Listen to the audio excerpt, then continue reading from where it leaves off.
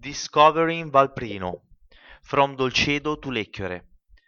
Now that Liguria is back in the yellow zone, we can finally resume our inland trips. This time, we want to offer you Valprino, an area just a few kilometers from our flats in Diano Marina, where you can find some of the most charming villages in West Liguria. We will take you through olive groves, ancient oil mills, crossing Dolcedo and its hamlets to Lecchiore. From the farm holidays to Dolcedo. Let's start from the farm holidays and walk along Via Aurelia to Imperia, reaching Piazza Dante in Onelia. We continue as far as Porto Maurizio and at the Gastaldi Gallery, which cuts through Via Aurelia Road internally, ending in Via Cascione. We proceed in the direction of the hamlet of Caramagna Ligure. At this point we take the provincial road near the Salita Bastera, and after about 400 meters we find a crossroads. On the right we have a road to Vasia, while on the left the exit to Dolcedo. We take this last road, continuing along a false floor, and the first place we meet is the hamlet of Isola Lunga. Isola Lunga. It is a small town a few meters from Dolcedo.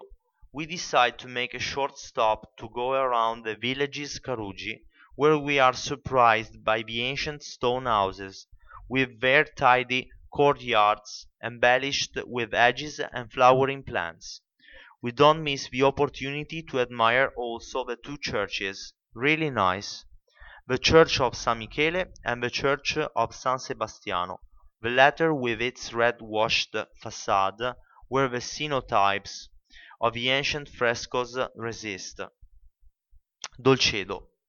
We leave Isola Lunga and continue our journey towards the most famous village of Valprino, Dolcedo. We take the provincial road on the upper part that leads us to Piazza San Carlo, the fulcrum where the main activities of the village gravitate. Every Sunday, for example, there is a well-known antique market, but here you will find above all the Loggia Comunale, that is the seat of the town hall. From the plaque on the elegant structure, we can see the construction began in 1650, after Dolcedo obtained permission from the Republic of Genoa to emancipate itself from the control of Porto Maurizio in 1613. This is where the market was held in ancient times, as evidenced by the two marble tanks with the coat of arms of Genoa, which were used to measure oil and wine. Through an arched door you enter the oldest part of Dolcedo.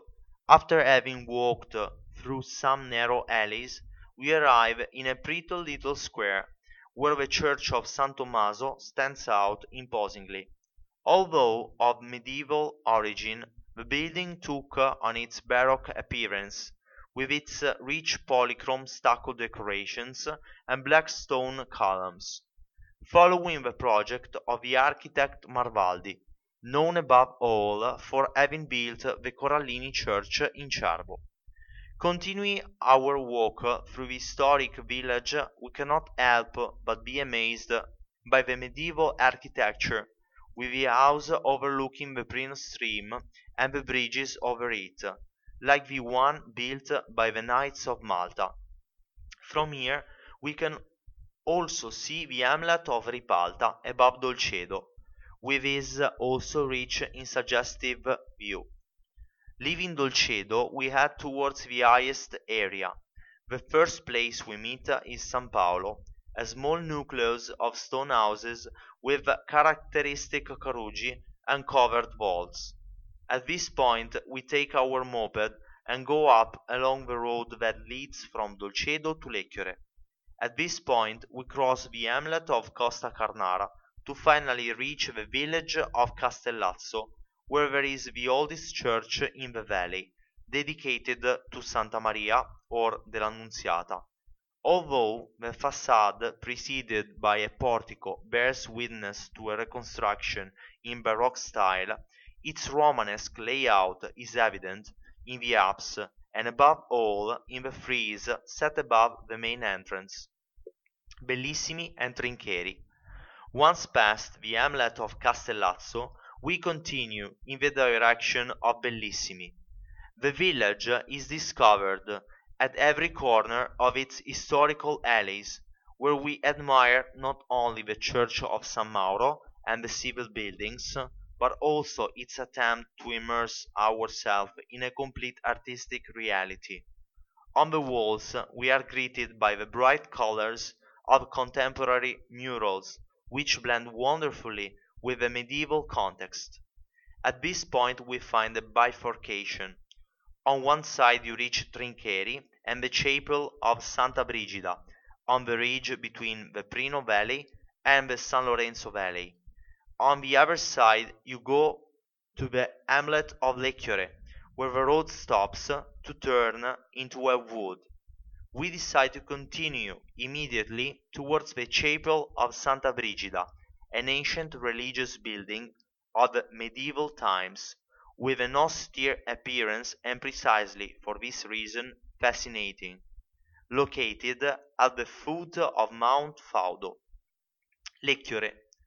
We then return to Bellissimi and proceed towards Lecchiore, the last village on our route. Here we visit the church of Sant'Agostino and its square, also going through the historical Caruggi.